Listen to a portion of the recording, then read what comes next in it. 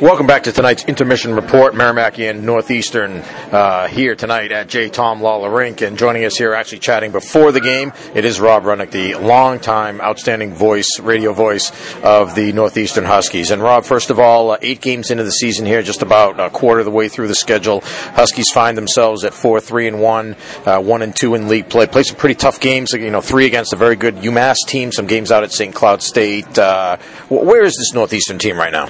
Well, Mike, first of all, thanks for having me on. And John, Northeastern is like a lot of schools in Hockey East and college hockey now, and that they're very young. This is happening all over the place.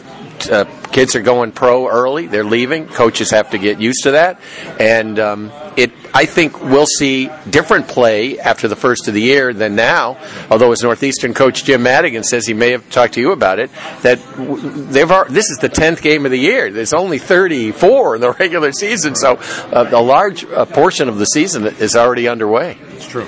Craig Pantano joined the Huskies this year, graduate transfer from Merrimack. From afar, seems like he's off to a pretty good start. I think only 1 goal in each of his first 3 games. How's he look to you? He's played great, and you told me about him in the off season, but that Northeastern would enjoy watching him play. That economy of movement, the good style, square to shots, doesn't panic, very coordinated back there with his defensemen, which is important when they're delivering pucks and moving them back and forth at the goal line and behind. And he's been a big reason why Northeastern is 4-3-1. Caden Primo turned pro in the offseason, a big reason why Northeastern was able to bring in Craig Pantano and have him play right away. But you mentioned the youth on this roster.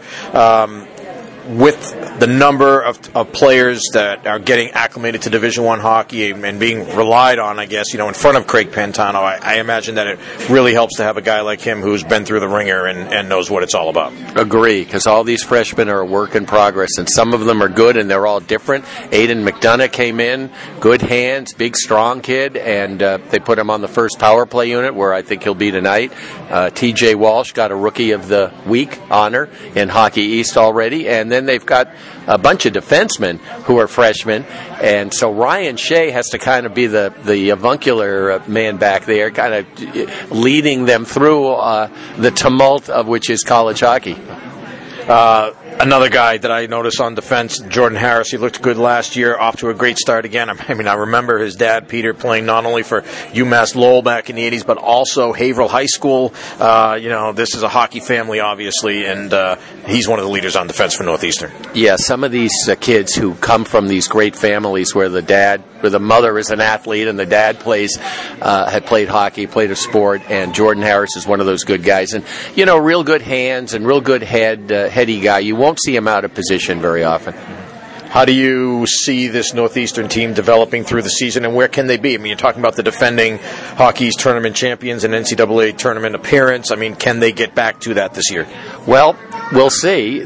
Last week they played UMass out in Amherst and at Northeastern and played them in a game earlier in the season too. And they lost 2 really good players, including the Hobie Baker winner, Makar, and they look like they may be, at this point anyway, the best team in the league. And Northeastern may be just part of that next group, which could turn out to be 10 schools. Yeah. How about Tyler Madden? He's a guy that I thought maybe after last year was ready to kind of, take over this team. Is it too soon for that, or is he at that point yet? Well, he has a lot of confidence, and he really marries the skill of the hands and the head and the tape on the stick. It's like one, and he's such a good player, and I think the players are relying on him, and he is very young. He's only 19 years old, remember, but he's going to have to be a leader, and so far so good. When you look around the league, you've seen UMass, obviously, as you said. Actually, all 3 of the Huskies league games have been against UMass so far. They've got them out of the way. But if anything, looking at some of the other clubs from afar, what jumps out at you? What's surprising, either good or bad? I'll tell you one thing we're looking forward to is a battle next weekend of the grad year goaltenders, with Harvard's former Lackey at goal for Providence, and Northeastern with your former goaltender Craig Pantano. So that's part of a new world, and I wouldn't pay much attention to the standings in Hockey East at this point. I think it'll all be jumbled as we go along. Rob, you guys are going over to Northern Ireland again, making your second trip over there. I can imagine that's got to be a real thrill for the guys to get back there. And they're going to play UNH, who's going over for the first time. Yeah, the players come back and they talk about the experience, meeting the people there, learning about the culture, going into schools, talking to students, as well as playing the games. It's a cultural, it's an academic, and it's an athletic experience. And Northeastern loved doing it before, and they're looking forward to going back again in a few weeks. Well, how do you see this matchup this weekend? As you mentioned, both very young teams here.